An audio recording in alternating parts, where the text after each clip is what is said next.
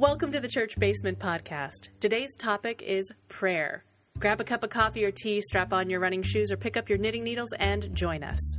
Let us introduce ourselves. My name is Pastor Amanda Zenzalo, and it's my honor to serve as the pastor of Central Lutheran Church in Northeast Portland, Oregon. And I'm Dawn Miller, a member here at Central and the producer of the podcast. Okay, you brought this up on Ash Wednesday service as one of the Lenten disciplines. Exactly. So in Lent, which is the season that comes before Easter, and it's a season that is made up of 40 days and then 6 Sundays. And a whole lot of giving stuff up if you're Catholic. The traditional disciplines of this season are prayer, fasting, and almsgiving. So for the next couple of weeks, we're going to take a look at those with a brief hiatus in there to talk about St. Patrick. Of course. Because there's an important day coming up. In the meantime, we're going to start with prayer. And this one is one of those disciplines that I think people think should be harder than it might actually be. Okay, so now are we talking just saying a prayer by yourself, or are we talking like I'm praying 5 Hail Marys? Because again, with my Catholic upbringing, you go to confession, you're given a list of prayers. Where are we falling in this particular discipline? Yes. Okay. It can be all of those things. And it could be something completely different. I think that's part of what is a big deal with prayer, is that oftentimes people that I've spoken to throughout my ministry feel like prayer has to be a specific thing. And maybe that's coming from, we see Catholic representations of faith quite a bit on TV and things like that. And so sometimes I think we equate the rosary and saying the Lord's Prayer and saying Hail Marys with what prayer should be, or kneeling by our bedside and saying nighttime prescripted prayers. And so I think that there are a lot of folks who either haven't grown up in church or who have, who think that this is the only way that prayer can be. That is one way that prayer can be. But prayer is a whole lot bigger than just about anything in our lives. Prayer can be truly anything. What prayer is finding a way to connect to the divine. Okay. Whether you're saying words, or you're singing, or you're dancing, or you're creating art, there's a million different ways that you can come into some kind of an understanding of a relationship with the divine. So you're not even talking just words. No, I don't. You're speaking bigger than that. I do. Because I think of prayer for myself. When I am praying the most, singing is probably one of the most substantial parts of my prayer practice. So in my first call, right after I arrived there, I got really, really, really sick. I got like pneumonia sick and lost my singing voice for 9 months. Wow. And so anyone who is familiar with my ministry knows that singing is actually a pretty important part of my ministry. It is. It's something that people really enjoy hearing me sing. And I use it a lot in my ministry. So I lost my voice for almost a full year and couldn't sing above a C on staff. Like it was gone. And that's when I realized just how much I rely on singing for my ability to connect with the divine. And I particularly use Jennifer Knapp's music. If anyone knows Jennifer Knapp, highly recommend her if you don't know her. She's a woman who was a rising Christian artist in the late 90s, early 2000s. Took some time off and has recently returned back into the music scene. She's actually coming to Portland in just a couple of weeks. I'm totally going. She's amazing. But her music, her early music especially, was some Christian music that I could listen to and didn't hate. That's probably a really horrible way to say it. No, there is a lot of bad Christian music out there. There's nothing wrong with repetitive faith music, right? That's another way to pray, is repetition and repetitive chants and things like that. It's been used for centuries. But her music really tells a beautiful story. And so I lean into these songs that she's written. And without my singing voice, I couldn't pray anymore in some ways. That's how it felt to me. So I understand we get locked into thinking of prayer as being only one thing, but it's a whole lot of different things. Prayer can be the collect on Sunday morning, which is that opening prayer of the day. Okay. And what that prayer does is it's right at the beginning of our worship service, and it's pre-written. It's a prayer that's published in the front of our hymnal. And we use the same one year after year after year for that specific day of readings. And all across the country, thousands of others are using that same prayer. And what I love about that is that it collects us into the same prayer thought, into the same space and place, no matter where we are in the country. And so that purpose of that prayer in our worship service is to collect us all together and let us be of one mind, which is beautiful. And even if people don't recognize that's what's going on, I don't really care. I'm going to do it anyway. Nice. Because I like the idea of it, right? So that's a kind of formal prayer that we know of. And then there are the prayers of the people later in the worship service where people pray about different things, but even those are more prescripted than people realize, I think. There's a whole tradition as to what goes into those prayers and why they're in the order that they're in and how they are used. And then there's the kind of prayer that's just you in your car, taking a big old deep breath and sighing and being exhausted at the end of the day and thinking that you don't have it within you to make it through the rest of your day. And you heave a big sigh and there are no words and there's no one else to hear it but God. And that is prayer. Is prayer something that spans all religions? It's just a hand-in-hand thing. If you're religious, prayer is part of it. I think that if we interpret the word prayer as being intentional connection with the divine in some way, yeah. Okay. I think it is. I mean, it might be in the form of meditation, or it could take all different forms. But well, especially if you're going to say that prayer can come in many other ways than just a written or spoken word, then I think you kind of have to go down that road. I'm nodding. But on radio, on audio, that's so not going to translate. Not so much. But yeah, I agree with you. I absolutely agree with you. Okay, going back to something like the Our Father or the Hail Mary. When I was growing up, part of my training was I had to memorize all these things. The Lutherans, I don't think, have quite the same by rote understanding of prayers, because I don't remember my son having to memorize as much as I did. Or anything for that matter. Well, part of that is generational. Okay. And there are Lutherans, even of your generation, who would say that they did have things to memorize. Okay. And they memorized the Small Catechism. And I think we've done a podcast on what the Small Catechism is, if people want to go back and find that. And young confirmands used to have to memorize the Small Catechism. But yeah, but I want to specifically talk about the prayers. Prayers. We don't do that. Well, we use the Lord's Prayer, which is the Our Father. We use the Lord's Prayer in our worship on a weekly basis because it's a part of the liturgy of communion. And so that prayer gets used regularly and is memorized by most people. I would hazard a guess that most Christian religions, that is kind of the standard. Even if you're not religious, you would know what the Lord's Prayer was. And have a passing reference to it. I agree with you. And I think that what gets tossed around sometimes is when it's a different translation. So there's a traditional translation that has been used for a very long time in the United States and North America, Our Father who art in heaven, hallowed be thy name, thy kingdom that's come. the one I remember learning. And then they changed it, and now I can't do the Our Father without reading it because I mix them up. So the contemporary one, Our Father in heaven, hallowed is your name, your kingdom come, your will be done. It's just enough different that it can get kind of bumbly and confusing.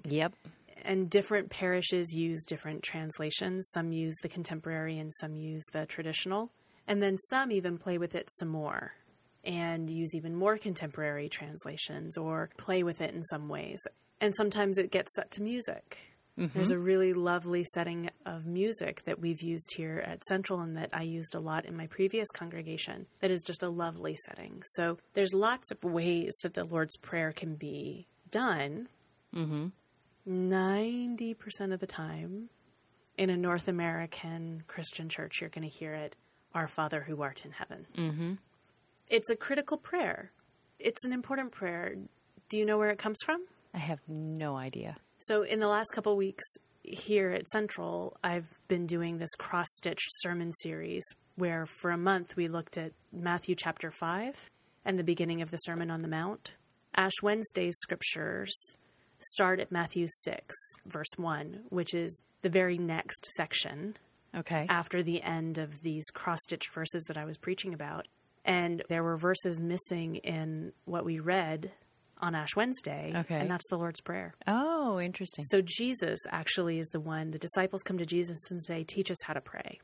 Because he's saying this whole section in the beginning of Matthew about when you pray, don't do it like people who want a lot of attention.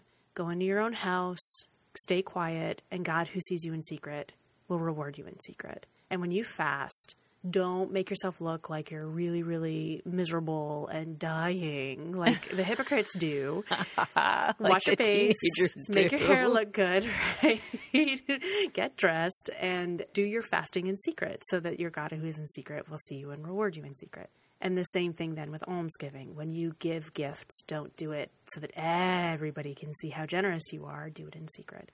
Well, a part of that whole passage is when you pray, don't do it with trumpets and gongs so everyone can see you. And the disciples come back and say, well, then how should we pray? Oh, man, this all sounds like he was Midwestern.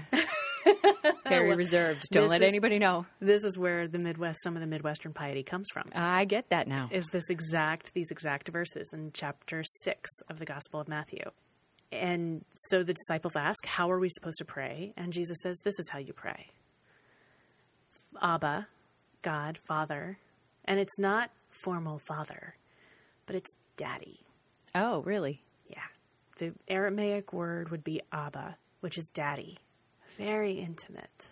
That is so different from, especially a lot of the musical versions. They're so heavy and so formal. Right? And this is Daddy in heaven. Your name is so holy. Hallowed be your name. And then he leads you through this, your kingdom come, your will be done on earth as in heaven. So this pulling of the kingdom of God into the present day, right here, right now. Make that happen right here, right now. Give us today our daily bread. And the word daily bread is epiousion bread in the Greek, and it's the only time that word exists in the Greek scriptures, so we don't actually know how to translate it because there's no other context. Oh, weird. So it gets translated as daily bread, like a daily ration of bread, but we don't actually know for sure what that word means. And so Jesus walks you through, like, when you're praying, pray for these things. Pray for God's kingdom to be a reality in the world. Pray that everyone would have enough. Pray that you can forgive each other and that you recognize that you've been forgiven. Pray to be protected. Now, I'm noticing there's no pray for me to win the lottery. So somehow he has gone from the Old Testament of we're really hungry here in the desert, Moses, help us out, to getting manna, to pray for everybody else in silence and don't let anybody else know what you're doing. Well, except that when we have give us our daily bread, for all we know, that could be a manna reference. True. Right? So give us what we need for the day, which is what manna was. But this understanding that it's this, like, we see a lot in prayer of that, God, give me, God, I want. Help me to win my game. Help me to win the lottery. Give me everything. And it's not that those things are wrong to pray for, because I don't believe that there's actually anything wrong to pray for. You can pray for anything. Doesn't mean it's going to happen. And doesn't mean that it's going to benefit you to pray for it. But you can talk to God about anything. And you can connect with God about anything. So if you really want to pray to God about, winning the lottery and never having another day of money worries in your life, you can absolutely do that. Do I think that it's necessarily going to bring about God giving you the lottery wins? I don't, because I don't think God works that way. Prayer, as much as we might want it to be a demand list to the Almighty, it's much more of a conversation with someone who loves you. That's what I always found so fascinating about the Old Testament, though, especially when they are in the desert with Moses. It really does seem to be more of a, we're really hungry. All right, here's your bread. We really need thirsty. Okay, here's something to drink. And there's New Testament scripture also that says anything you ask of God, God will deliver. God will give you. So like what you ask for is what you're going to get. Uh-huh. So I hear that. And especially in the Old Testament, there's lots of like really strong language. We don't say, hey, if you wouldn't mind, it'd be really swell. Nice. If you might, pretty please. It's really like, give us today our daily bread. Mm-hmm. Even in the Lord's Prayer, it's absolutely put in the vocative, put in the command form of the verb. Do these things for us. And it's really demanding in our language. So I hear you that demand and that kind of piece is there. I don't think that it is that God delivers less on God's promises now. I think that the miracle of manna and the miracle of the answered prayers that we read about in the Old Testament are so lifted up because they were miracles. Okay. I think there were a lot of other prayers that went unanswered. Fair enough. But that these were so huge that they were written down, that they became intertwined into the very DNA of what it means to believe in God. That we believe that people had nothing to eat and God provided them with something every single day. That's what we believe in when we talk about believing in the manna in the wilderness. All right. So if everything and anything can be prayer, and there's no right or wrong way to do it. I'm so Lutheran. How do you do it?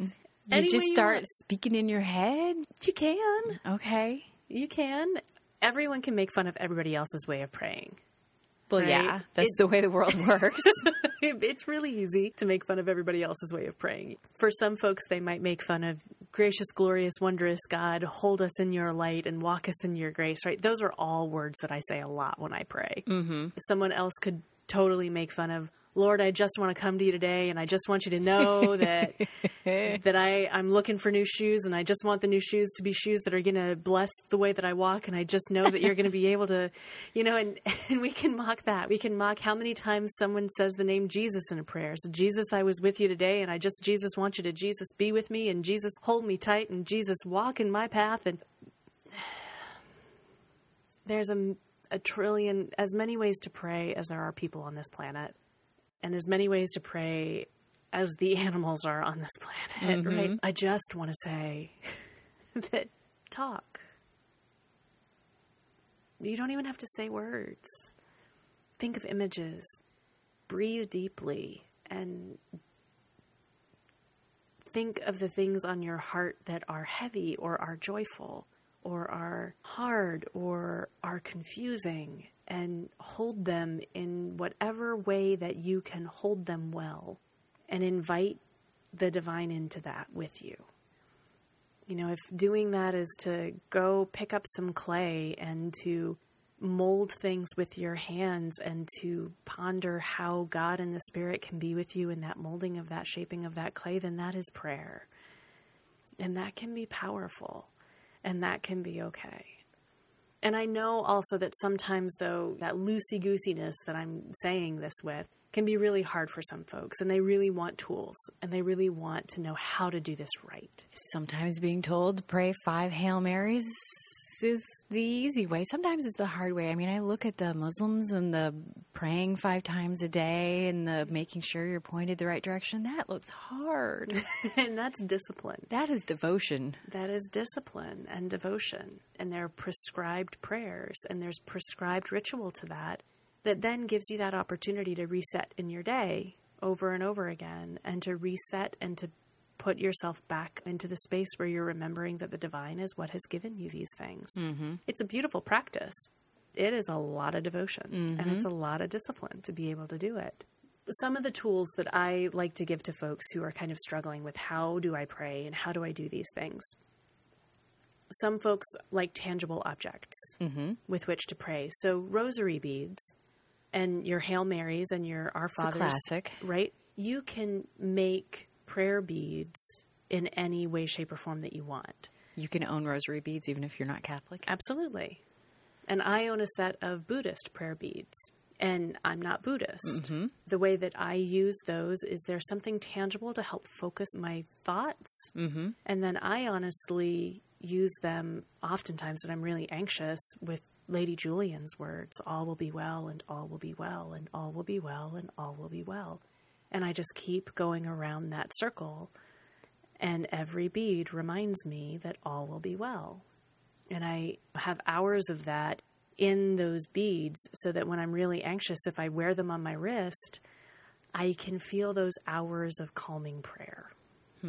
So prayer beads are something that you absolutely can use without having to be Catholic. Sometimes jewelry. People will wear specific jewelry in order to remind themselves of some kind of prayer. So there's the Catholic medallions with the saints on them. St. Christopher's popular one. There you go. I have one that has the Holy Spirit on it. And it says, Holy Spirit, guide us. So on days when I know that the congregation is talking about hard things, or that I'm trying to lead in a way that I feel like I'm on the edge with and I don't know exactly how I'm going to go forward, I put that on, and it's like wearing a prayer all day long. Because I can feel that just right at my heart, holding me tight and trusting in that sense that all day long I'm just praying for the Holy Spirit to come and be super duper present with me that day so that I can lead us in the right way. I may never say those words, but when I choose to put that on in the morning, that's the prayer, and that's the prayer through the whole day. I wear a ring on my right hand that is a small row of black diamonds and a row of increasing white diamonds. And it's to remind me the light shines in the darkness, and the darkness will not overcome it. And it's a constant prayer. So when I see it, I remind myself to be looking for the light. I pray to be given the strength in the eyes to see the growing light and not to just focus on the darkness all the time. So you can use little tools like that. A lot of my jewelry is very intentional. I'll say that about just who I am as a person. My jewelry is almost always extremely intentional and almost always tied to prayer in one form or fashion. So that's another way that you can pray. When it comes to books, you can find some really awesome books out there that are filled with dozens and dozens of different prayers. Prayers of different saints, poems that are prayers, all that kind of thing. So you can go online and go to Amazon or go to your local bookstore is even better and find a book of prayers. One of the tools that I love to use with young people praying is what we call the PTA. Okay. And I have to say that my Manga Messiah class loves their PTA time. And we might record it a time or two because they're just loving it. So the PTA prayer, and this comes from Rich Melheim's work around confirmation stuff. He's a great guy who's done some really brilliant stuff around confirmation in the last decade. And it's the praise, thank, and ask. Okay. So loving and gracious God, today we praise you for. And then the kids just popcorn out whatever they're thinking of. Okay. So in our crew, oftentimes it's video games, parents. Parents are in there. No way. Totally. Video games, family, parents, roller derby, theater, all those things kind of pop up. Tonight, we thank you for. And oftentimes the same things that are being praised for are being thanked for, but sometimes it's a little different. Sure. So maybe it's food and snow and all kinds of different things. And then today we ask you for. And then they pop up with whatever they ask for on that day. And some of their asks would just blow you away. They're quick and they're tossed off. It's not straight A's. It's not the win the lottery teenage style. Some of them are. Sure. For sure. Because they're normal people. And some of them are world peace, just tossed off. But then it's strong and safe leadership. Oh, interesting. It's for people to be kind to other people. I can't give specifics because I don't want to betray the trust, but they're really, really powerful what these kids can just toss up there if you give this space for it.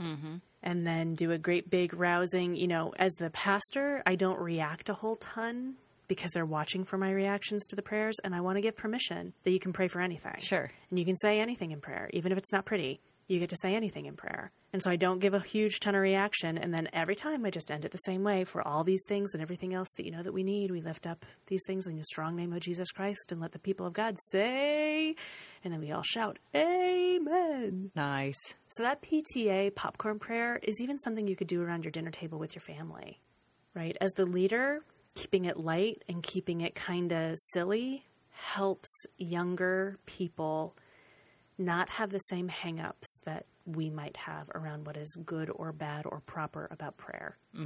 And gives them the opportunity to understand that they get to say anything to God, and it's really okay. So I love that tool. That's a great tool. Excellent. One final tool that I just thought of to share are prayer shawls. And this I think I have one. Okay, this has become a growing ministry, especially for knitters, crocheters, yarn workers, fiber crafts people, to make prayer shawls for people. And in some ways, it's just the act of the crocheting or knitting it that is the prayer.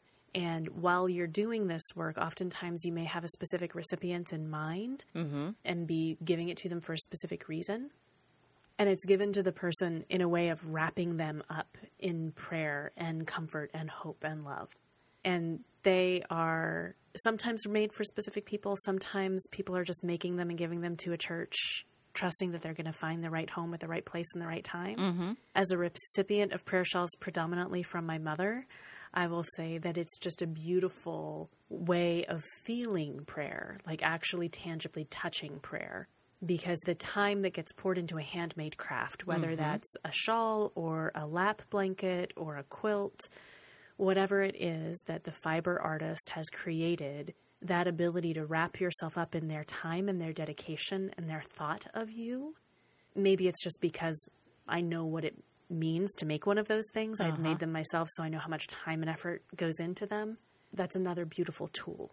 So if you're someone who likes to do kind of things in action, and you don't think that just sitting still to pray is going to suit you well, but you're a fiber artist, then thinking about making something for someone who maybe they're walking with depression or they're receiving cancer treatment or whatever reason that you might want to give them something to wrap themselves up in support, that is another way of being able to pray.